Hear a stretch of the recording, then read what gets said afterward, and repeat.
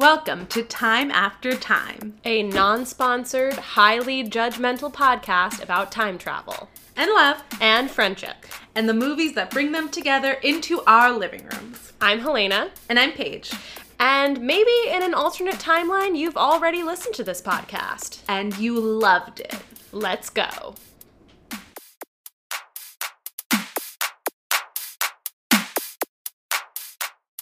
And we're off. Yeah, I was just trying to remember what the name of the movie is. And trying to think of any song that is an actual Cannibal Shia LaBeouf, because you were just singing that. Before you say I do, I do, I do, I do, I do, I do. Nice. Why is before not in a lot of songs? I dug my ring into his pocket, and then, no, wait, but, okay, the word before is there, we're gonna do it. Before he cheats. Yeah. I stuck my ring into the pocket of a suit jacket before he drove away. Something. Maybe next time he'll think before I say I do. So stupid. Maybe next time. Wow, that's horrible. All right, I think we should just move on. Yeah, that was very right stupid. Along. We were going for a before he cheats. You guys do it yourself. Send it in. DIY. We never get any DIY submissions. Yeah, and send we really it in. Like it. Before he cheats. Before you say I do. Or another song if you can think of one. You all right? Yeah. Okay. The ghost of Carrie Underwood was just like, no, I hate this. She's still alive. It's like a Just Like Heaven situation. She's just like her asleep. Spirit. She's her asleep spirit. right now, and her spirit came. Yeah. Okay. I didn't know she had that ability. Good for her. How do you think she won American Idol? You're right. All right. Should we summarize this? Yeah. So if you didn't get it from that beautiful song, we're doing Before You Say I Do. Which I will just say we are not doing a Blast from the Past section because this is a Hallmark movie from 2009 and there's not much. There's like one fun fact about one of the cast members that I'm going to bring up later, but... Okay, great. But it was a Hallmark movie. It premiered in 2009. That's all you need to know. Great, yeah. And the guy from Gilmore Girls is in it. Yes. That's fun. There wasn't anything interesting about him? I didn't really look into him that much. But I also put in the summary when I said George Murray that he is played by David Sutcliffe, a.k.a. Christopher from Gilmore Girls. All right, so well, there you go. We were going to get there. Sorry. Let's summarize this then. We opened in 2009 on an intimate evening between George Murray, played by David Sutcliffe, a.k.a. Christopher from Gilmore Girls, and Jane Gardner, played by Jennifer Westfeld. They're being cute with each other and some fun do, and then George goes and ruins it by proposing. Ugh. Just like a man. Jane freaks out, dropping a lot of exposition about her terrible first marriage where her husband cheated on her a lot. George talks her into marrying him anyway and says it will be different this time, and she eventually acquiesces and they get engaged. Which is how you want it to happen, yeah, obviously. Of course. That's my dream proposal. She outwardly seems happy, but her best friend and coworker Mary notices that she seems to have some doubts, as revealed by her pessimistic writing in their newspaper, The Don't Throw Away, which I think is not a great name for a newspaper. Honestly, I love it. Okay. I was confused, but I thought it was when she first walked into a place called Don't Throw Away, I was like, oh, she works for like a recycling company or like a secondhand clothing store. Yeah, that would be cool. Those would be good rom-com girl professions. Well, and would fall better, I believe, under under something called Don't Throw Away. Well, I mean, what I appreciate about Don't Throw Away is that it's acknowledging that the newspaper industry is dying, and they're not going to sugarcoat it. They're like, don't throw this away. But so what are you supposed to do? Keep them stacked up in your apartment forever? Mm-hmm. Okay, yep. Great. Yep. A few weeks later, Jane's parents throw her and George a lovely engagement party. Afterwards, George drops Jane off at home and goes back to his office to work on a pitch at his advertising company with his work partner, Harvey. While they are hugging goodbye, Jane discreetly slips the engagement ring back into his suit pocket. While at work, George gets a message from Jane saying that she loves him, but she can't marry him, and she's leaving town. George rushes off to stop her. While driving, he makes a wish on a yellow light, as if that's a thing that people do. And he wishes that he had met Jane before she got married for the first time. He makes the light, so allegedly his wish will come true. But also, he ran a yellow light, which is dangerous, so he immediately gets into a car accident. When he wakes up after the crash, he is confused but seemingly unharmed. He still knows he needs to go find Jane, so he goes to her apartment but finds another person living there. He tries to go back to work, but his key doesn't work to let himself into the ad agency. I think we know what's happening here. What could it be? He falls asleep on a bench next to the agency, and when he wakes up and goes inside, everything in the ad agency looks different, and no one knows who he is. His work buddy Harvey and his work nemesis Johnson still both work in the mailroom. He's about to be thrown out by the guy who runs the company, his boss, when he all of a sudden starts spouting out successful ad campaigns, such as, "Can you hear me now? Yo quiero Taco Bell?" and "What's up?" His boss declares he is an advertising savant and sends him to HR to fill out hiring paperwork. It is down in HR when someone finally tells him that it is 1999. He realizes his wish came true, and it is 3 days before Jane's first wedding. Who could have predicted? George rushes off to find Jane and ends up taking a newspaper delivery boy / office assistant job at her paper. They start hanging out, and she lets him stay in her apartment, as one does. He goes shopping with her to find bridesmaid / usher gifts, and while there, Harvey shows up and says he needs to bring George back to the advertising company for a pitch meeting or their boss will fire him. George realizes that this is the pitch meeting that future Harvey told him about, where Johnson stole all his ideas and got promoted. He goes back with Harvey, dragging Jane along. They do some Mission Impossible shiz to make it so that Harvey looks really good in the presentation and Johnson looks bad. Jane seems to have fun.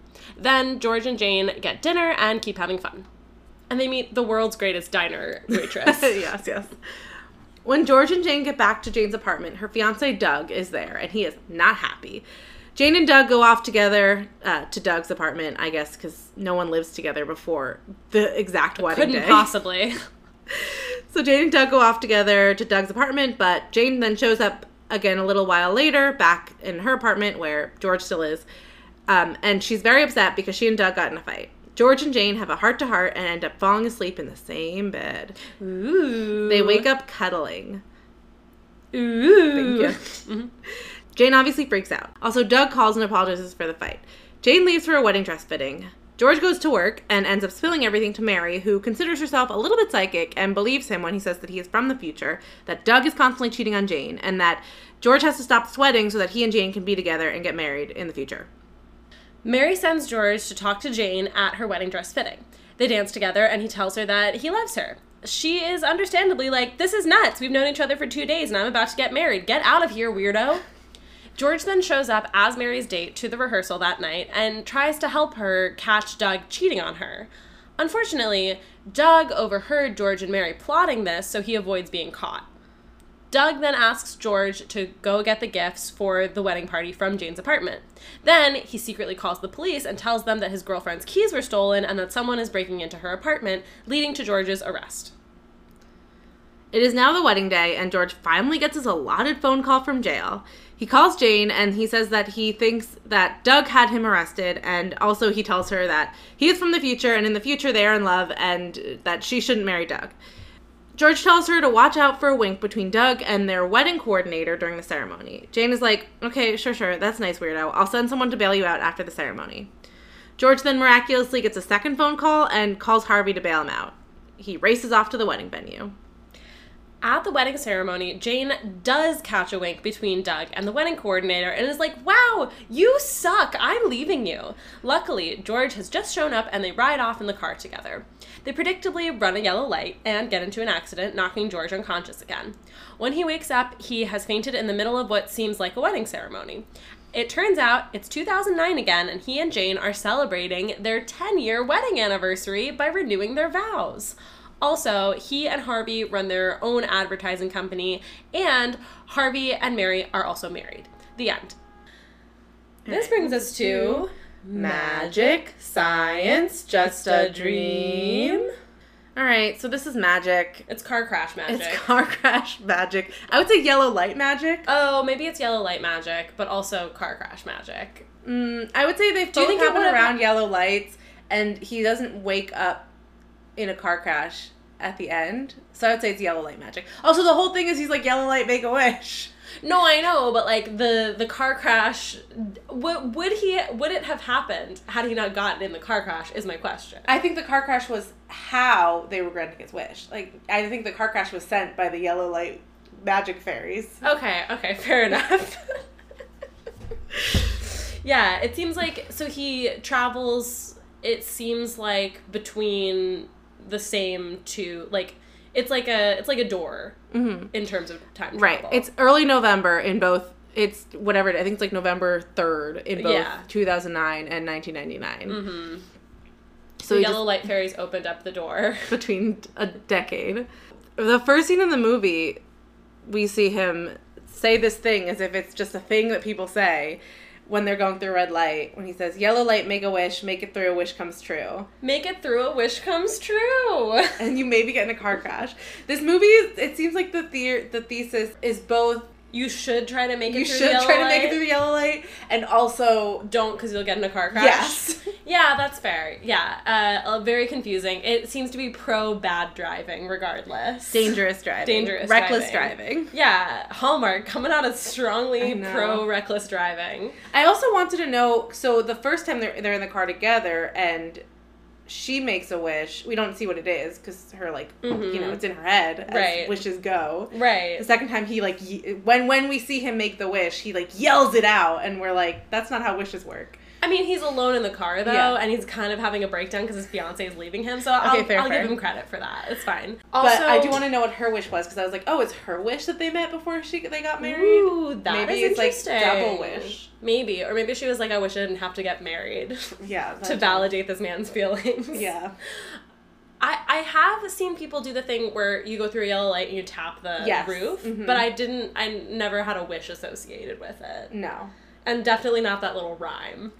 Because all the people who would, like, I don't know if this was your experience, but all the people who'd be like, tap the roof when you go through the yellow light, it was always when I was, like, a teenager in a car with someone whose driving I did not trust. 100%. Yeah, so that is what I would think of, but I guess my wish was always, like, I hope we don't die. Yeah. I hope I don't become a teen driving statistic. Well, they didn't tell you to make a wish anyway. But yes. But I was wishing not to pass away. And that all came true, so you know what? It came true. The yellow light. Magic works. Wow. I mean, the thing is, though, make it through, the wish comes true. He doesn't really make it through is the thing, because he gets, like, T-boned. So, like, would you consider that making it through the yellow light? Yeah, Kind of no. I do think it was probably, since we see the light being still yellow as he's going through, I do think it was the person who hit him's fault. Because there's no way the light was green on the other end at that point. Both times you think it was the other person's fault. Well, the second time he makes it through the yellow light and then immediately swerves to avoid a pedestrian. Oh, right. That's so true. That one was his fault. But the first one I would say was probably the other person's fault. But would also not have happened if he slowed down at a yellow light like the law tells us we're supposed to do. Right. And I'm not, like, really pro-laws, but, like, driving laws mainly are there for a reason. Yeah, it's mostly keeps people safe. Yeah. That's kind of it. We can talk about the why a little bit here, and then, like, more in the romance section. Because his why is, like, I wish I met Jane before the first time she got married, because now she has this really bad association with marriage. Right.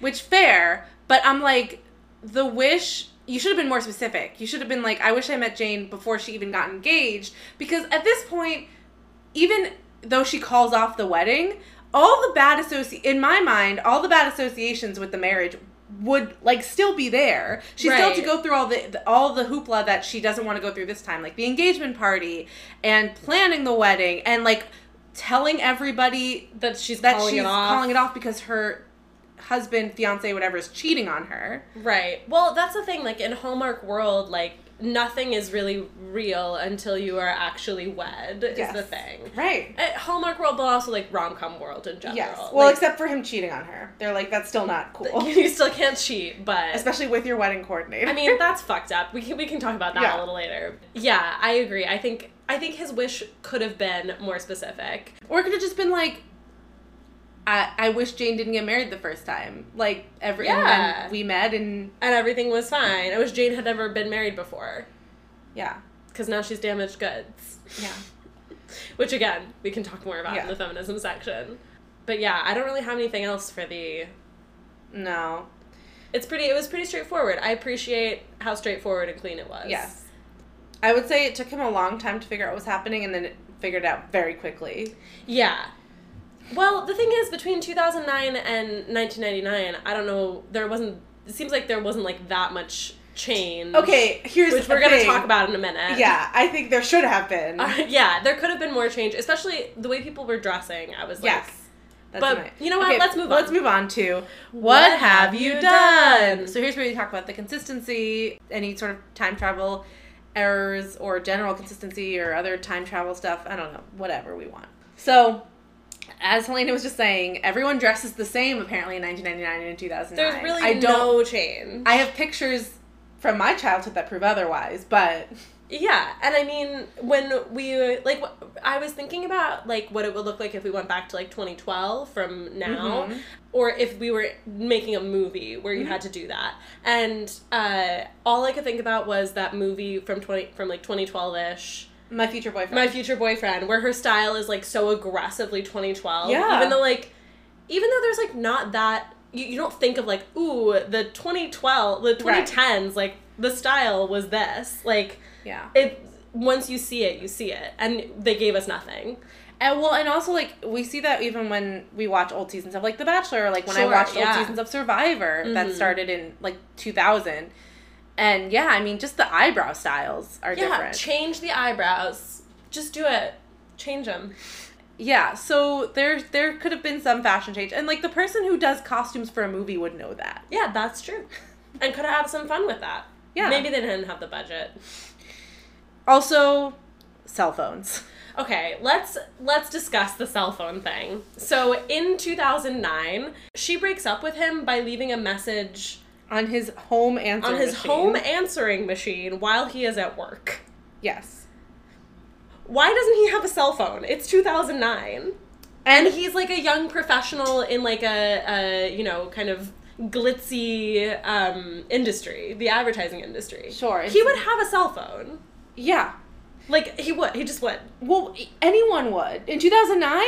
Yeah. No, like, I had a cell phone. I was a child and had a cell phone. Yeah, we were in high school. Yeah. So Everyone had a cell phone when we were in high school. Everyone had a cell phone.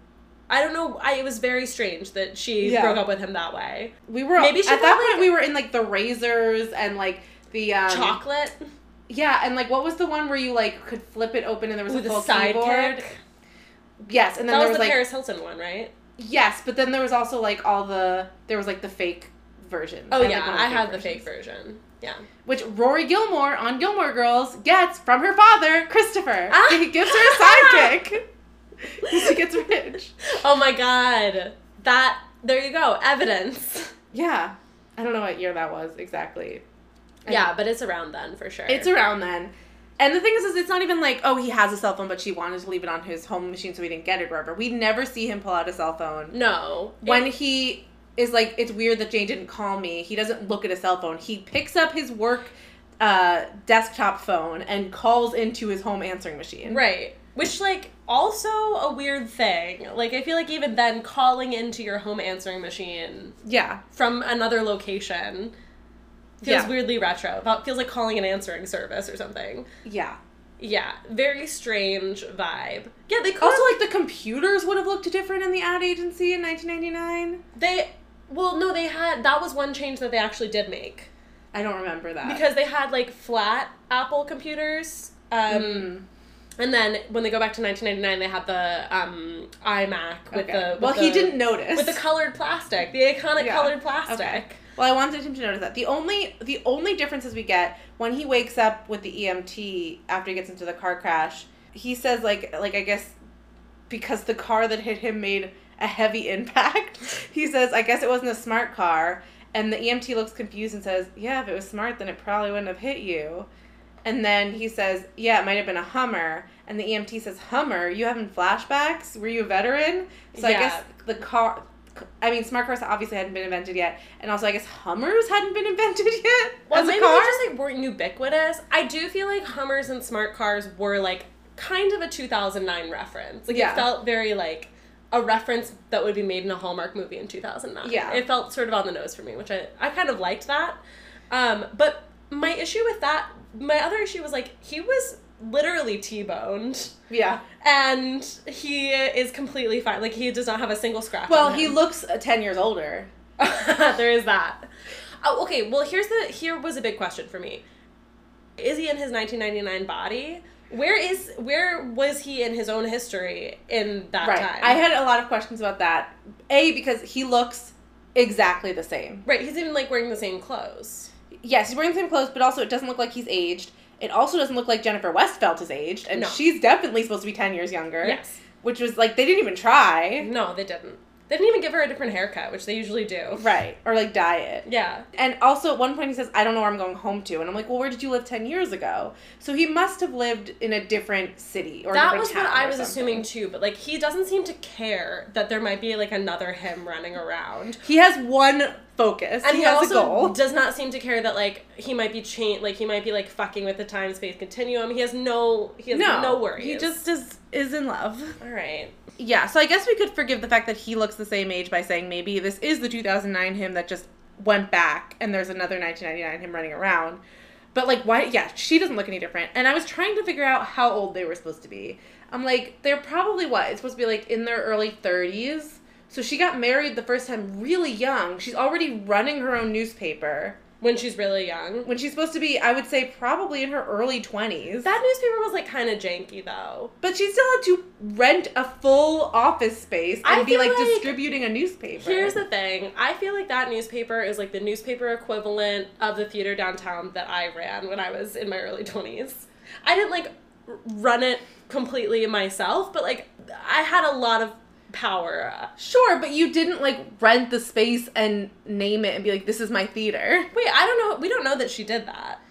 We don't know that They were the only two employees. Just because, right, but... And she but seemed what to I'm have sa- creative control. But what I'm saying is that was my situation when I was in my early 20s at a place where, like, I didn't rent it or own it, but I did, like, run the whole thing with my one friend, basically. Okay.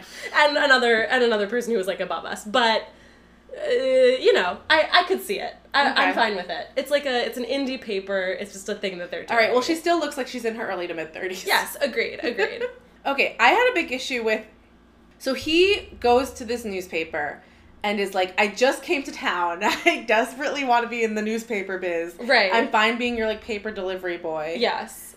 So she's not confused by the fact that the next day when they're out, a guy who clearly knows him runs up and is like, hey, your other job needs you. And she's just like, well, this is weird. She seems confused by a lot of things about him, but also just accepts it. Yeah. She has a lot of accepting. I guess because she's, like, very attracted to him for some reason. I mean, because he's it's a love cute, at first sight thing. But I don't think she's also, like, not in the state for love at first sight when they Sure. meet this time. And it because clearly isn't love at first sight. It isn't. But I guess she's just charmed by him. she's somehow very charmed by him, which I don't really understand because he's acting kind of foolish and Right. crossing a lot of boundaries, frankly. Yes. Yeah, it's not for me. No. Also, so I'm confused. So in the beginning of the movie, which I don't know where else we could talk about this, the first scene we see in the advertising company, they're in this, like, weird underground futuristic looking office with no windows. Yeah. Very strange.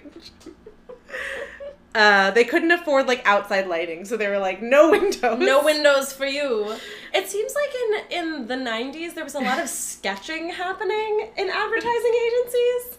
In this one and in Yeah. that other TV movie we watched where he With was Mark an ad Harmon. guy. Yeah. They're just doing so much sketching. Hallmark movies love an ad guy. Do you have to, but like, I guess it wasn't a Hallmark movie. The Mark Harmon one was a CBS original. okay, but well, whatever. Same vibe. But like, I did not know the amount of like, fine art skills fine you art needed. skills you actually needed to be an ad guy.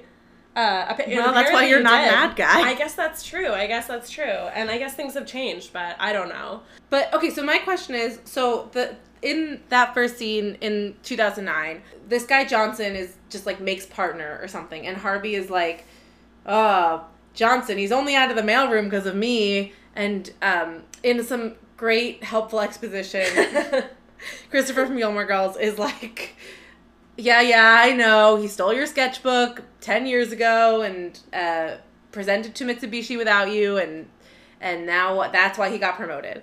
So in the movie, the reason that he's able to steal a sketchbook is because their boss sends Harvey out to go find George. Right.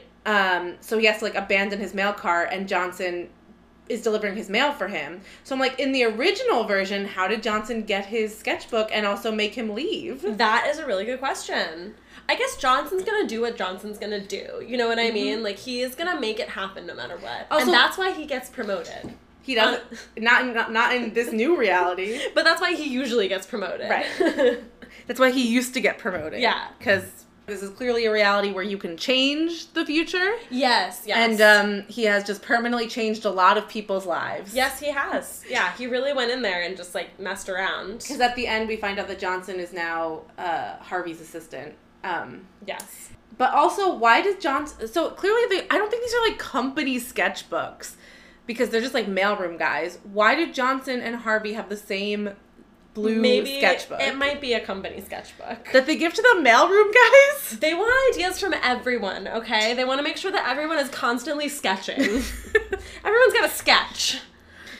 Okay, so a bigger issue, a more general issue is they're in, I would say, maybe a small city. It looks more like a town with a main street. My vibe was like maybe like a Midwestern city, but not like a big one. Like Spokane. Like Spokane, exactly. That's not Midwest, I guess, but I think it is. Oh no, that's Washington. Yeah.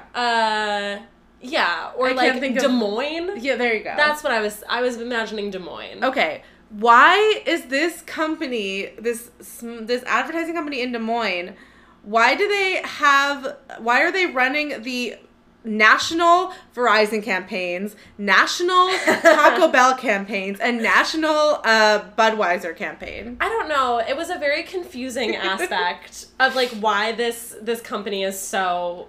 The stakes are really high, I guess, in this company. And Mitsubishi. And Mitsubishi. The Japanese businessmen are, like, coming in from Des Moines, Iowa. What the first scene, he sees, they're, like, boards for the Verizon campaign, and the guy is saying something that's not "Can you hear me now?" It's like, "I can't hear you," or something. Well, and he's like, "No, this should be "Can you hear me now?" And so I'm like, you got the national... I also, like, without any context, him just saying, "Can you hear me now?" and then Yo Quiero Taco Bell, and then what's up? Without context, just saying those things, no one there would be like, genius! Yeah, it doesn't make any sense. Sorry. Also, I just want to point out that the Verizon commercial, "Can you hear me now?" is about cell phones. That's true. Well, and also her fiance, Doug, in 1999, has a cell phone. I'm sorry. I hate to harp on this one point, but it really bothered me the whole time. She doesn't have a cell phone at any point, I don't think, either. No. He has to, like, go down to her dress fitting to... Yeah, and then he later calls the hotel or the wedding venue. Yeah, and Doug calls her at work. Yeah. So, yeah, she doesn't have a cell phone. Doug is the only person in Des Moines, Iowa with a cell phone. It's very strange. Look, I don't know how the ad industry works. Maybe the biggest agencies are actually in Des Moines. And there's a lot of sketching. I don't know. It's not what I've seen in my... And they don't let any of their employees have cell phones. And they don't let any of their employees have cell phones. And they let their mailroom guys pitch to Mitsubishi. Yes. The structure of this ad agency is crazy. And they have all their group meetings underground in their bomb shelter. In a bunker, just in case. So no one can steal their Yo Quiero Taco Bell ideas. Yeah, I also, I did like how the movie, so he gets arrested, and he's like, I need my phone call, and they're like, ha ha ha, and then the guy in the cell with him is like, I've been in here 2 weeks and I haven't gotten a phone call. I was like, oh, accurate. ACAB, we love. Yeah. But also usually they do the bare minimum of giving you your phone call. Right, but... Especially because they don't want you in their, like, holding cell for 2 weeks. They need that for new people. Okay. They would send you to a jail. But... Well, realistically, bad cops. Yes. But I also was like, if he says that she gave him the key, they would need a complaining witness then, right? If he's saying like, you gave me the key, they would need to talk to the complaining witness. Who is, like, the person whose key was stolen. Right. Like, they wouldn't just straight up arrest him? I mean, they arrest people all the time. They might arrest him, I guess, but it would never hold up in court. If he got to court, it would never hold up. There'd be reasonable doubt. Okay, fair enough. Also, they think that this guy broke into an apartment, left all the, like, TVs, valuables, most of the jewelry, and just took, like, a couple necklaces and some switchblades. The other problem I had with that scene is that it all happened, like, extremely quickly. So I was like, how close is her apartment to the wedding venue? Because it appears that he, like, leaves the wedding venue. Doug immediately calls. Like, the second he closes the door, he's like, hello, 911? Someone's breaking in right now. Yeah. I would imagine the cops would beat him there because he probably has to drive at a normal speed. I mean, running through as many yellow lights as possible, obviously, but at a fairly normal speed, and the cops have their, like, woo-woos on, so, like, I feel like the cops... That's true. The cops would beat him there, and then there'd be no one breaking in. Right. It'd be like, what's that movie with the precogs? That Tom Cruise movie? Minority Report. Did you ever see that one? No. I thought you were talking about the Tom Cruise movie we watched, Edge of Tomorrow. No. Okay. There's this movie where... That's the only Tom Cruise movie I've ever seen. The only one? I'm pretty sure. Seriously? Name other popular Tom Cruise movies. All the Mission Impossible ones? Nope. Not a single one? Nope. I don't know. Top Gun? Nope. I don't know. He's been in a lot of movies. Anyway, in Minority Report, there are these people who, like, have psychic powers, and they, like, see people who are about to commit crimes, and then the cops go and they arrest people before the crime is committed. So it was very that vibe. Yes, I think we have gotten that movie suggested, and I've, like, looked into it to be like, it's not time travel. It's not time travel. Yeah. It's psychic ability. It's not the same. Yeah. There's a similar movie with Matt Damon that is also not time travel that people have been like, is this time travel? Where it's similar. I think The Adjustment Bureau is what it's called. Oh, yeah. Okay, I also want to know, how did she originally find out that he cheated on her with their wedding coordinator the night of their dress rehearsal? Like, maybe he admitted to it. But why would he do that? I don't know. He seemed like kind of an asshole. So even if she caught him cheating, why would he be like, and guess what else? I cheated. Maybe it was the kind of thing where he was like a huge dick and wanted to hurt her as much as possible. I guess. Maybe. I mean, he does suck. He seems like a bad guy. He sucks a non-human amount. Yeah, for sure. He has no other qualities than being a person who sucks. And cheats and, like, likes to have sex with their wedding coordinator. Right. Who is the only person in this movie doing an accent. Can we talk about the wedding coordinator? Sure, why not? That seems more feminism. I was planning on talking about her then, but now that she's brought up, great. I'm obsessed with the fact that she has a southern accent. Yeah. It was such a strong choice. And it does not seem like a believable southern accent either. It seems like this actress was like, here's my big choice. I'm going to be the wedding coordinator, and I'm going to have a southern accent. And they were like, I have 2 lines. They were like, maybe don't. And she was like, no, I'm doing it. And they were like, okay. They were like, we don't really need you to talk at all. Yeah, we could literally just, like, say, hey, there's the wedding coordinator over there. And, like, you could make out with Doug. Right. Yeah, no, but she's like, oh, I'm the wedding coordinator. Everybody get ready to get married.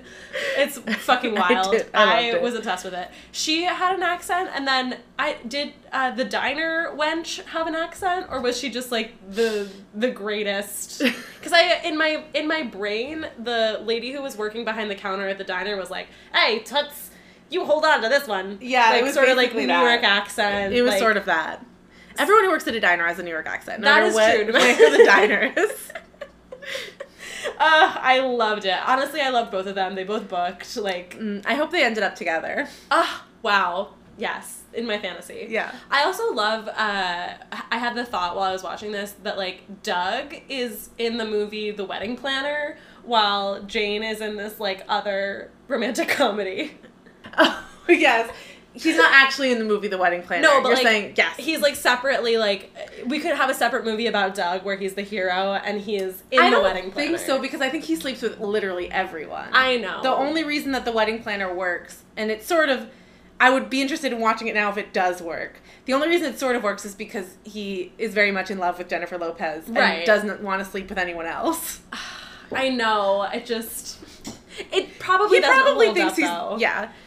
Doug is probably justifying his actions in some way. We never find out. But I'm sure he's doing it for himself. I guess, yeah, it was just like a not human character. I was like, even people who cheat or bad people, like, do find some ways to, like, justify it to themselves. They're not just, like, evil. Indiscriminately evil. And, like, if they are indiscriminately evil, she would pick up on that within 5 years of dating him. Yeah, for sure. Because she doesn't seem like a bad judge of character generally. Yeah, well, she does let a random man into maybe her she's apartment. just an idiot.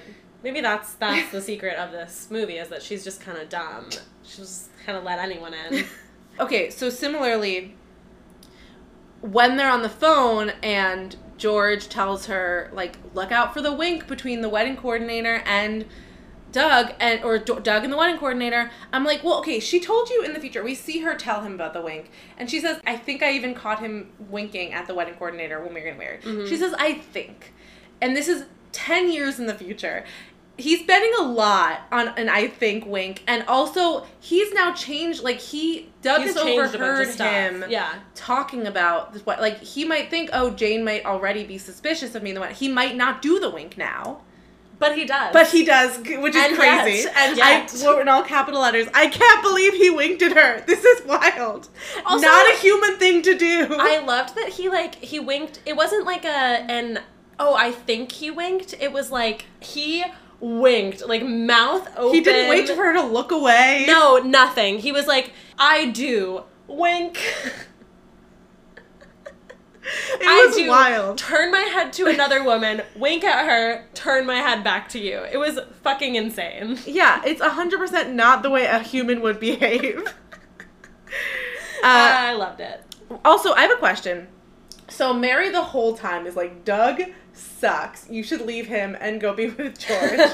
Would you let someone who openly disparages your fiance be your maid of honor?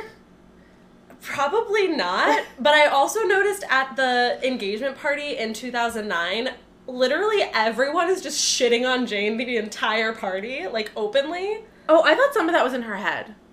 Oh, was it? Like, during the toast? I thought she was imagining that.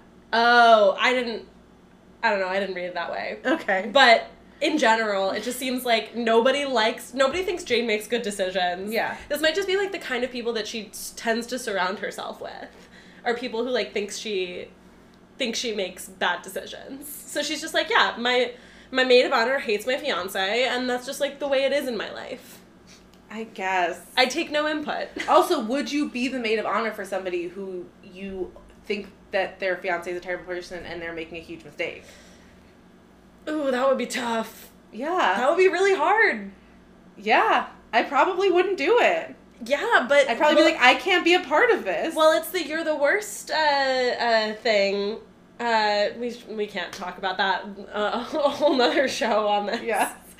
Helena just finished You're the Worst, an FX show. You can watch it on Hulu. From 2019? Yeah, it ended a few years ago. Yeah. It's fun. You should watch it. You could watch it. But we can't talk about the characters in it. No, it's too far afield. Anyway, the point is, it's only the kind of thing that happens in rom-coms. Yeah, because I wouldn't... Because that would drive a wedge between their friendship so deeply... For sure. That it just simply wouldn't work. They would no longer have a friendship. For 100%. So if you started dating somebody that I thought was a terrible person, 5 years down the road, I don't think we're still friends. Probably not. Not as close, Definitely not, because it would just drive you further and further apart to the point where you're not friends anymore. Right. Yeah, and because we're not talking about just, like, I don't super get along with your partner, or, like, I think you could do better, or I think you're settling. It's like, I think he is a bad dude, and I don't want him in my life. Many times that this is a bad person. Yeah. Right. And then on the other side, yeah, you're just getting told over and over and over again that the person you're in love with is a bad person. Like, there's no way that friendship is That's just how lasting. Jane thinks everyone should treat her. Like, that's just how Jane gets treated. I guess. I'm glad she found George, because George, I mean, he has his issues, but he seems to treat her better than everyone else in her life. And yeah, and then my last thing is just, like, the ending. So he wakes up, and it's 2009 again, but they've been married for 10 years. And it's a similar issue that I had when we watched Hot Tub Time Machine, where they get back and their life is completely different, But they've missed that whole life. Like, here, too, he's missed the first 10 years of their marriage. Yeah. Do they have children? That was my big question, was do they have children? And I think in this situation, I am just crossing my fingers that it's the kind of thing where he gets his memory back after a little while. Right. Like, a little bit of temporary amnesia, and then he's like, oh, yeah, these are all the things that happened. That was great. Yeah. But like, if not, the it's really honeymoon sad. If not, it's a full click situation. Yeah. Which is very upsetting. It's very upsetting, and also, like, I'm like, the way they fell in love is very different now. Like, is their relationship the same? Again, the thing happened where, like, he had a lot more knowledge going into the relationship than she did. Right. And he would have missed other stuff in his life, like him and Harvey starting their own whole ad agency. Yeah, I'm glad you caught that, because I didn't realize that he and Harvey had started an ad agency. I thought he was just a partner now in their old ad agency. No, they started their own. I was very confused because I was like, I thought it was Harvey's good idea. Yeah, no, Harvey gets his, which is nice. I don't really see him and Mary together, like, that whole plot line that popped out of nowhere. Yeah, they were just both there. We're both here, so Maybe I guess we're in love now. Yeah, I can imagine they would have some, like, freaky sex together. Look, I love a quirky best friend couple. Yeah. I will always pull for that, but I was like, I wish they had dropped a few more. Mm-hmm. I like it when they're, like, the quirky best friends, like, flirt across the room. Mm. You get, like, a couple moments of that. Or I also like, or if they dropped, like, where Mary had been like, oh, yeah, I love going to the opera, and then Harvey had separately been like, oh, yeah, you know how much I love going to the opera. Yeah. Just give us, like, one little thing where we're like, oh, they did meet. They were meant to be together. How nice. Also, in the future, in 2009, wouldn't Harvey and Mary know each other? In the future, in 2009. Oh, in the original saying, future. Like, wouldn't, yes, if they would, you would, I don't know, I can't tell how close, it seems like he and Harvey are close, but Harvey doesn't seem like he was at the engagement party. Oh, that's true. That's weird. That is weird. Why wouldn't he invite his best work friend to the engagement party? I don't know, especially now, because it seems like Harvey's, like, his best man in 10 years in the future. I guess they got really close now. But they seemed close when they were at the ad agency. Yeah. They did that little dance, which was very charming. Yes. They had a little, like celebration dance when they figured out an ad thing. I don't know. Technically, the dance was pre the celebration, but... Oh, you're right. It was a thinking dance. It was a thinking dance. My mistake. It was very cute. Yes, it is weird. Maybe he was at the engagement party and we just didn't see it. Or, like, maybe he couldn't go because he had to work on this campaign that George then met him to work on. But yes, if they were close, you would think that her best friend and his close friend would have met at some point in the years they were together. Right. And it doesn't seem like either of them had anyone, so it's not like a timing thing necessarily. I don't know. Inconsistent. Which segues us into... Does their love stand the test of time? So here's where we talk about the romance, and here's where I'm going to throw in the only fun fact about the actors. And I already knew this. I didn't look this up. I was like, we're not doing Blast from the Past. This movie does not have any trivia on IMDb, so I'm not doing it. But Jennifer Westfeldt is an actress, a writer. She wrote and starred in, most notably for me, Friends with Kids with Adam Scott, which is a fun movie. But she also was very notably in a long-term partnership with Jon Hamm from 1997 to 2015. Mm-hmm. This is notable to me for this movie because in 2009, they had been in a partnership for 12 years and were not married. They never got married. They never got engaged. That is interesting. Do you think this movie brought up some things for her and she, like, was, like, leading to the end of their relationship? They were together another 6 years. I don't think so. And I'm sure, how would this bring up things for her? I'm sure everybody from, like, the first year, after the first year they were together, for their entire relationship was like, are you guys going to get married? When are you going to get married? Yeah. Extremely notable that the woman who played Jane in this movie had been in a long-term partnership and not gotten married for 12 years. Yeah, so clearly she was, she was really coming from a place of truth when she had all those lines about, like, you don't need to be married, I don't need to get married kind of thing. The living proof that you don't need to get married to, like, live happily ever after with your partner was in the movie. I love it. I love it so much. But because it's Hallmark, they were like, no, this relationship doesn't matter unless you get married. Right, of course. They were explicitly like, you cannot live together, even in 2009. 1999, I could see it maybe being a little taboo. 2009, come on, people. Yeah. Get it together. Also, she says, like, when they're having this conversation where, again, you love to see it, you want to have to talk your fiancé into marrying you after you propose. Ugh. She says, I want us just where we are. We have everything already. And he says, I don't have a wife. You don't have a husband. We don't have married in forever. Oh my God. And I'm like, what are you just saying? Relax, dude. My thing is, like, she clearly has some pretty strongly held opinions about marriage at this point. Right. Because she responds to that and says, did you know forever lasts no longer than a year and usually ends in divorce? Yeah, that's fine. And, like, my thing is, like, how have they not talked about this? I don't understand why anybody proposes to anybody if they do not clearly know the answer already before they ask the question. They've been together for years. Years! And he doesn't know that he must know. He has to know. He does not seem surprised about anything that she is saying. It's like it's like you're not allowed to talk about marriage unless you are actually saying, will you marry me right this moment? Like, that's how people act in these movies. But just in these movies. I have not met anyone in real life who is married or engaged or even in a long-term partnership that is not like, yeah, we've talked about it and like this is where we are. Right. I don't think I have either. Yeah. Why is this what the culture is telling us? I don't know. Even it's very weird, and it's not how people are. Like, why do we keep seeing these even stories? People like the generation older than me, like my parents, my aunt, my uncle, like every story I hear is like there was a lot of discussion before it. Like even in the 80s, 90s, like Yeah. No, that's true. I feel like proposals were like even less common in our parents' generation.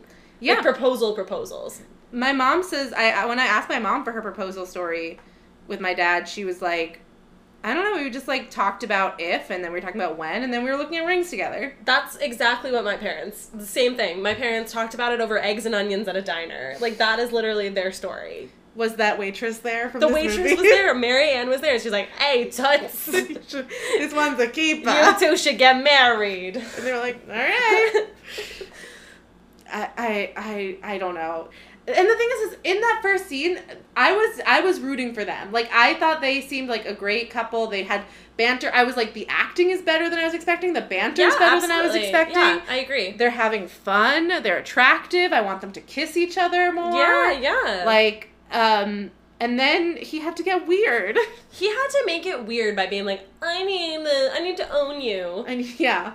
And it's sort of like, all right, I mean, if that's actually how you feel, like, you knew earlier than this is not the person for you. And also, like... And if this is the person for you, then you don't need this. Right. Well, also, like, you can break up. Like, I don't know. All these movies, it's just never an option. If you have different things that you want in life, you have to go back and change the other person. Go back in time and change the other person and their experience in life. Right. Their experiences that formed them and made them the person you love.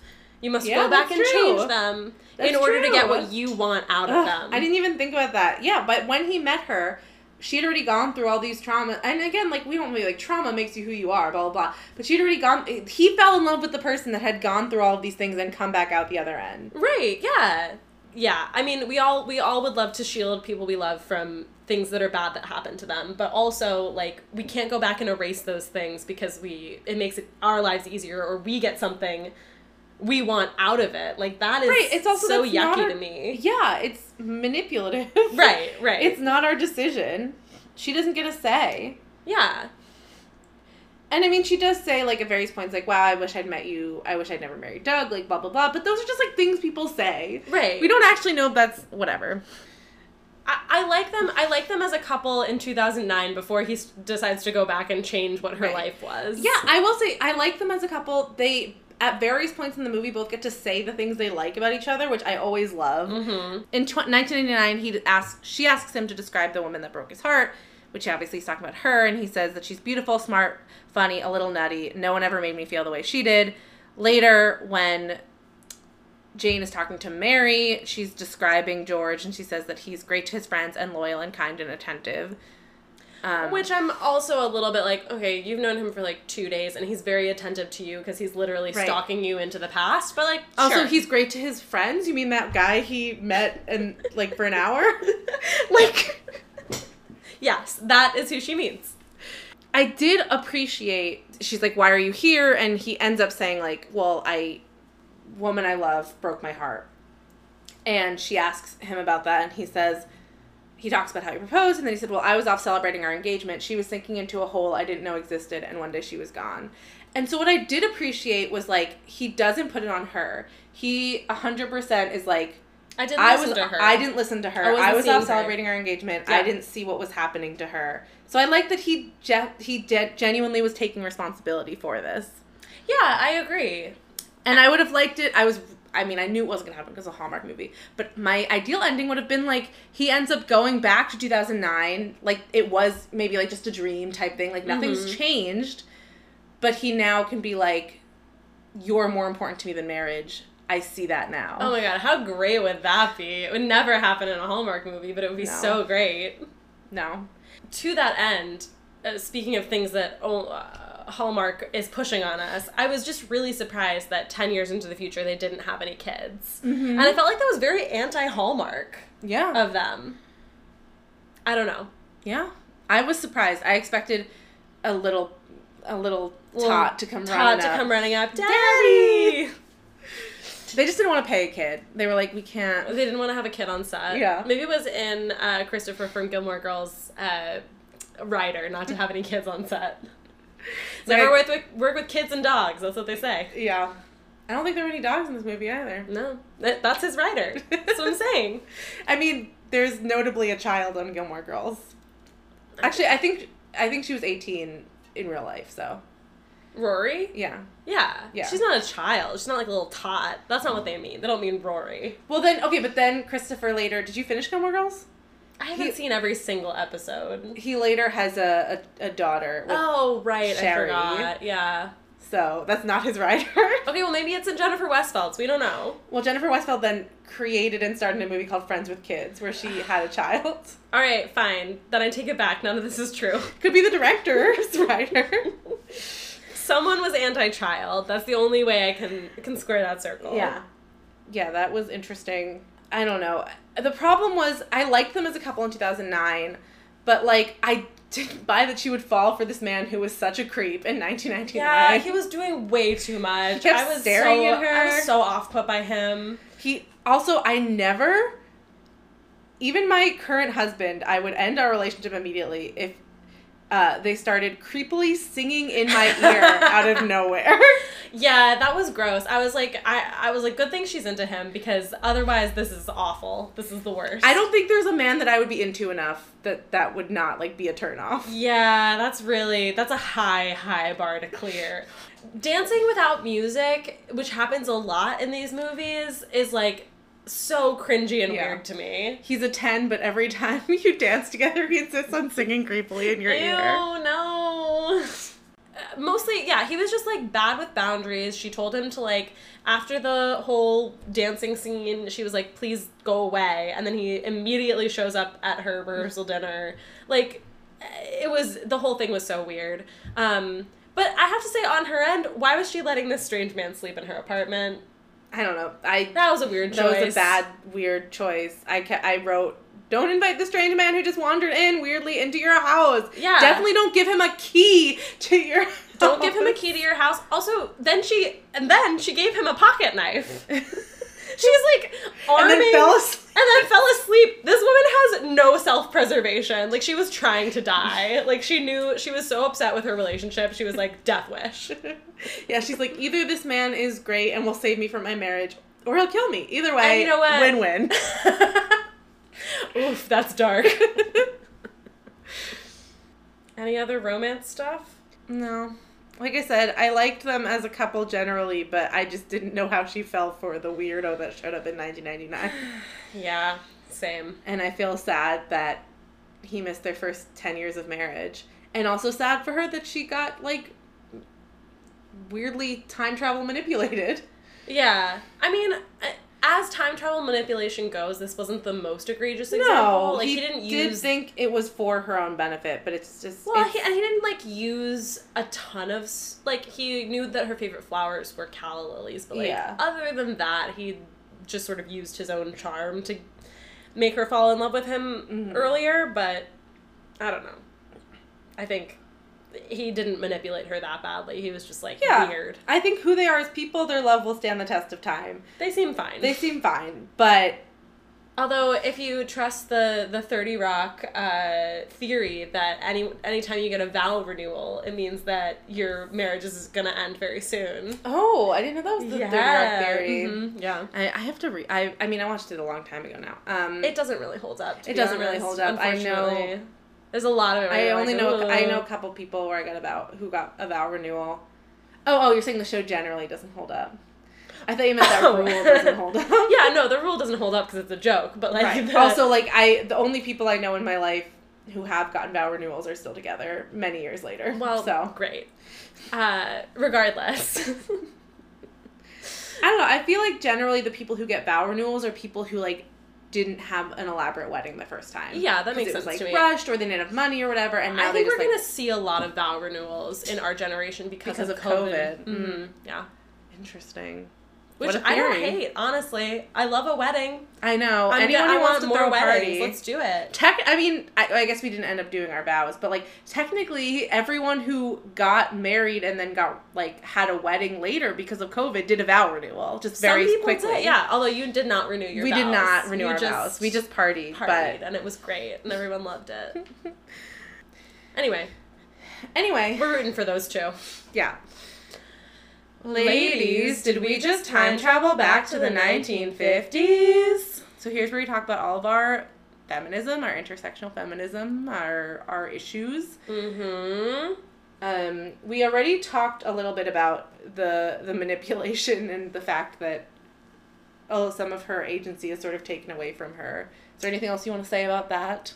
No, I think we pretty much covered it. Like, she's a pretty cool character in general. Like, she has a personality. She's pretty well acted. I was gonna say it's not feminism, but like I liked her more for that reason. Yeah, I thought she did a really good job. Yeah, she has a personality and a job that she actually like seems to care about. It's not just like a fake rom-com job. Yeah. And I thought her friend Mary was a cool character. I didn't think she necessarily needed to end up with a guy at the end, but... She didn't seem like she would end up with a guy at the end, if you know what I'm saying. Yeah, and there was another gay character in this movie. There was, which was a very... Like, that whole character was a very strange choice. They really didn't do much. No, there was a guy who worked with them at Don't Throw Away Paper in 2009 who was just sort of like their friend, and he was at the engagement party. He was very overtly gay. He was a bad actor. Yeah, no, he was not good. And it was just a strange choice because they were like, here's this character, and then they like did not pick him up again. Well, it was 2009. Hallmark was still like testing if they could put a gay character in there. He's gay. Yeah. Yeah. Just whispering. Just a whisper. Just a whisper. And not in any movie with Candace Cameron Bure. Certainly not. Mm-mm. I will say there was a couple iffy moments for me. For me, all the iffy moments were in the same scene. Oh, yeah, in the ad agency. In the ad agency. I know exactly what scene you're talking about. Yes. There were in the ad agency when George first shows up, and Harvey is working in the mailroom, and he's like, Harvey, what are you talking about? We're partners. And somebody in the ad agency goes, I didn't even know he was gay. And Harvey immediately is like, whoa, I've never seen this man in my life. I don't like penises. Don't you even insinuate that I've looked at a penis. I never would. Mm-mm. Yeah, no, I thought that joke was, like, great up to the point that Harvey was, like, freaking out about it. Honestly, hilarious joke. Yeah. In general. But no. Once Harvey really freaked out, I was like, oh, man. So close. Yeah. And then a few minutes later, when the boss realizes he's an advertising savant, he takes him over to panels and is like, can you look at this ad? We're doing a Budweiser campaign, or I think he said beer campaign. Yeah. Maybe they weren't. I looked it up what the WhatsApp was from. It was Budweiser. Yes. Because I've heard people going, "What's up?" my whole life, but I was too young to remember what that was actually didn't know from. exactly what I watched the commercial again because of the movie, and honestly, delightful commercial. Have you watched it? I did not. I just looked up what the company was. You should watch it. It's delightful. Okay. It's like so it is 4 black men on the phone, like, talking to each other, and basically they're just a bunch of friends who are just like, "What the?" Yeah. And that's, like, their thing as friends, is that they say that to each other in a silly voice. But in this scene, this white man walks this other white man over to the panel. It was rough. Like, "What do you think we should do for this beer commercial? We're gearing it towards the African-American demographic."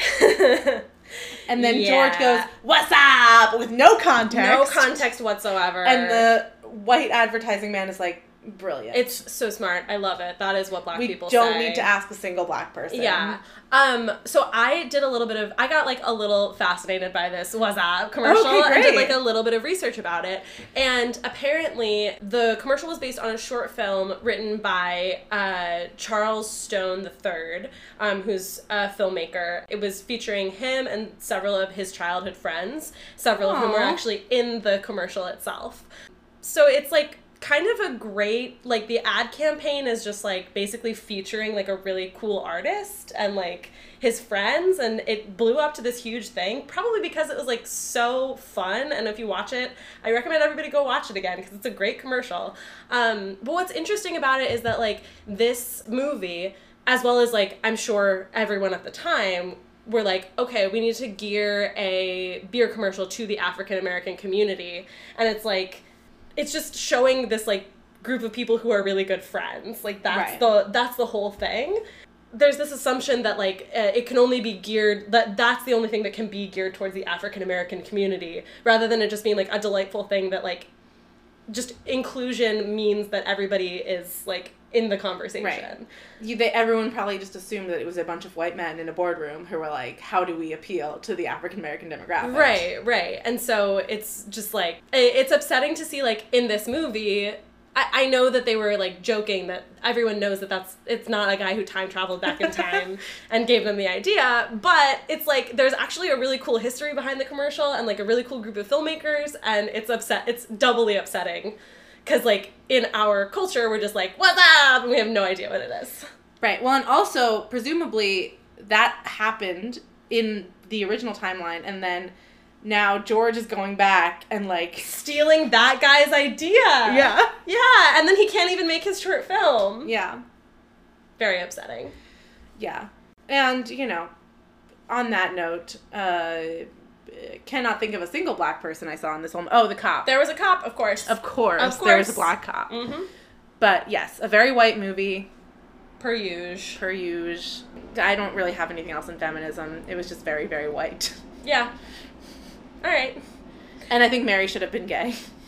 Yeah. Those are good critiques. Is it the best of times or the worst of times? Here's what we talk about. If you should watch it. In what context? We rate it on our doomsday clock on a scale from noon to midnight. Noon being notoriously gouge your own eyes out before you watch this film because it's so bad. And midnight being notoriously it's a party in your eyeballs. It's so good. Noon, bad. Midnight, good. Yes, let's go. Helena. I guess like a 5?